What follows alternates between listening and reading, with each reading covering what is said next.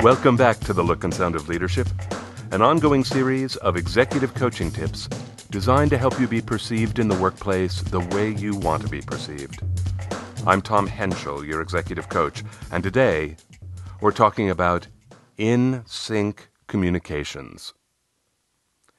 Sergey attacked the task of becoming a corporate executive the way he attacked anything new, with rigorous scientific curiosity. An MD with 2 PhDs, Sergey had started a chemical company that had been bought by a pharmaceutical giant. Now under contract to that corporation, Sergey was determined to succeed as an executive, but it wasn't always coming easily. One piece of feedback I'd heard from a peer was, "Everyone knows Sergey's a genius. We just don't know what the hell he's talking about." From one of his direct reports, I heard, "We try not to ask him any questions because we know the answer could go on for like 20 minutes. Sergey was realistic about the feedback. "I've never been good at getting my ideas across." "Because English is your second language?" I asked. Sergey had been born in Kiev. He laughed. "I'm not good in Russian either. That's why I work alone so much. But working alone here doesn't serve me well, does it?" "No," I agreed. "As an executive, the only way you can get your work done is through other people." "In my company, the only way to get work done was through me." "Do you miss it?" I asked. "I miss the speed. Here everything takes so long." Yeah. If you're going to get your work done through others, you have to talk to a lot of people. Which, it seems, I am not doing too well." He was right. That was what had triggered the coaching. Early in our conversations, Sergey and I were discussing his relationship with his peers. He thought there might be some good examples of his communication skills from his exchanges at a recent offsite he'd been at. He told me the facilitator had asked them to form small groups of 4 or 5. Sergey ended up with 2 people he knew and 2 he didn't. I expected that next Sergey would tell me what the facilitator had asked them to do, or maybe something he had said. But he didn't. He began to describe one of the guys in the group in detail. He told me his name, his title, who he reported to, his reputation, his expertise.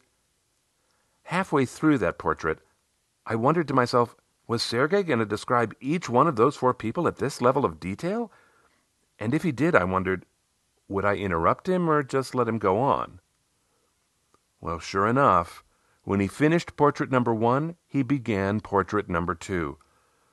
Now, I confess, I did not stay 100% tuned in.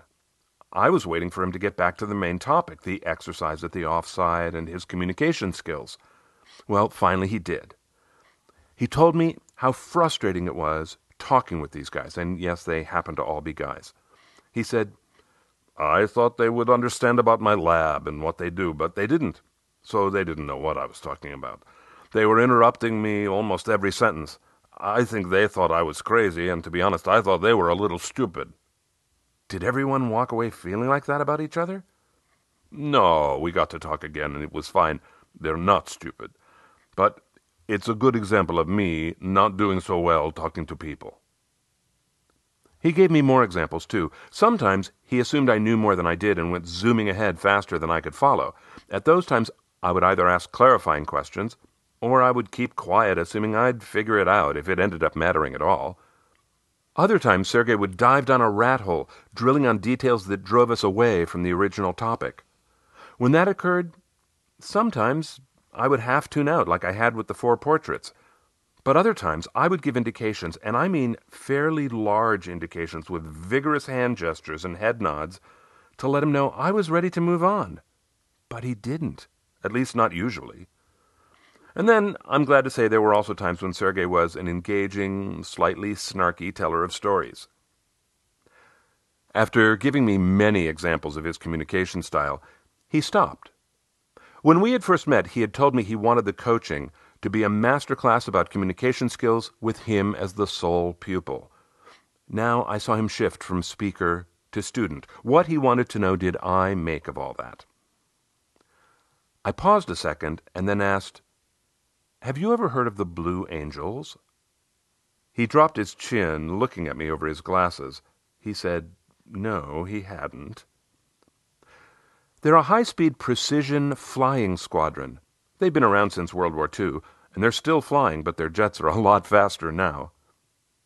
Knowing I was leading him somewhere, he arched an eyebrow and gave a slow, yes? I said, their signature maneuver is done with 4 jets. It's called the Blue Diamond. He nodded for me to go on. 1 plane flies in front and 1 behind, the other 2 on either side. That's the Diamond. And then they tighten up the Diamond until the wingtip of one guy's jet is 18 inches from another guy's canopy. All 4 of them, practically touching. And get this, they're flying 400 miles an hour, 18 inches apart. Can you imagine? How do you know all that? He asked. A client of mine gave me a DVD about the Blue Angels. I'd followed them a little when I was a boy, but I had no idea how precise these pilots have to be. At this point, I stopped talking. I assumed he was going to ask me another question, and I wondered whether his question would take us back up to the main topic, his communication skills, or keep us on the subtopic, my analogy about the Blue Angels, or maybe drive us down into subtopics like me as a boy, or the DVD, or the client. Here's what he asked. And why the Blue Angels? What does that have to do with anything? Aha, that was the main topic. Yay, good for Sergei. I answered, I'd like to start talking to you about your communication skills as if you are a Blue Angel pilot. I want to talk about your speed as it relates to other people's speed. My speed? Of communicating? You mean how fast I talk? No, I mean how fast you travel through your topics. For example, you were telling me about your communication at the offsite. Great. I know about communication. I know about offsites. I was with you. Your speed matched mine. Great. So far, so good. And then you said, small group exercise. And in my head, I hear a little ping, meaning, great, we're still side by side. Same speed. Keep going. Then you begin telling me lots of details about this one guy. And I felt suddenly like you had hit your air brakes and changed speed. We had been flying towards a destination called group exercise, but now you're zooming down a tunnel called everything about each one of these 4 guys at my table who I thought were stupid anyway. Our speeds didn't match at all anymore. You don't care about those guys? Well, if it's going to really matter to your main topic, your communication skills, then heck yes, I care. But I didn't think that information would end up mattering. And it didn't. He considered that and then said, I guess it didn't. Here's the bad news, Sergei. When you shift your speed like that, but I keep flying towards the destination, I leave you behind. That means I stop listening. That's what people say, isn't it? That I'm hard to listen to. And you think it's because I'm too slow. Or too fast, I said. I think you were too fast when you assumed those guys in your group knew about your lab. You zoomed ahead and they couldn't follow you.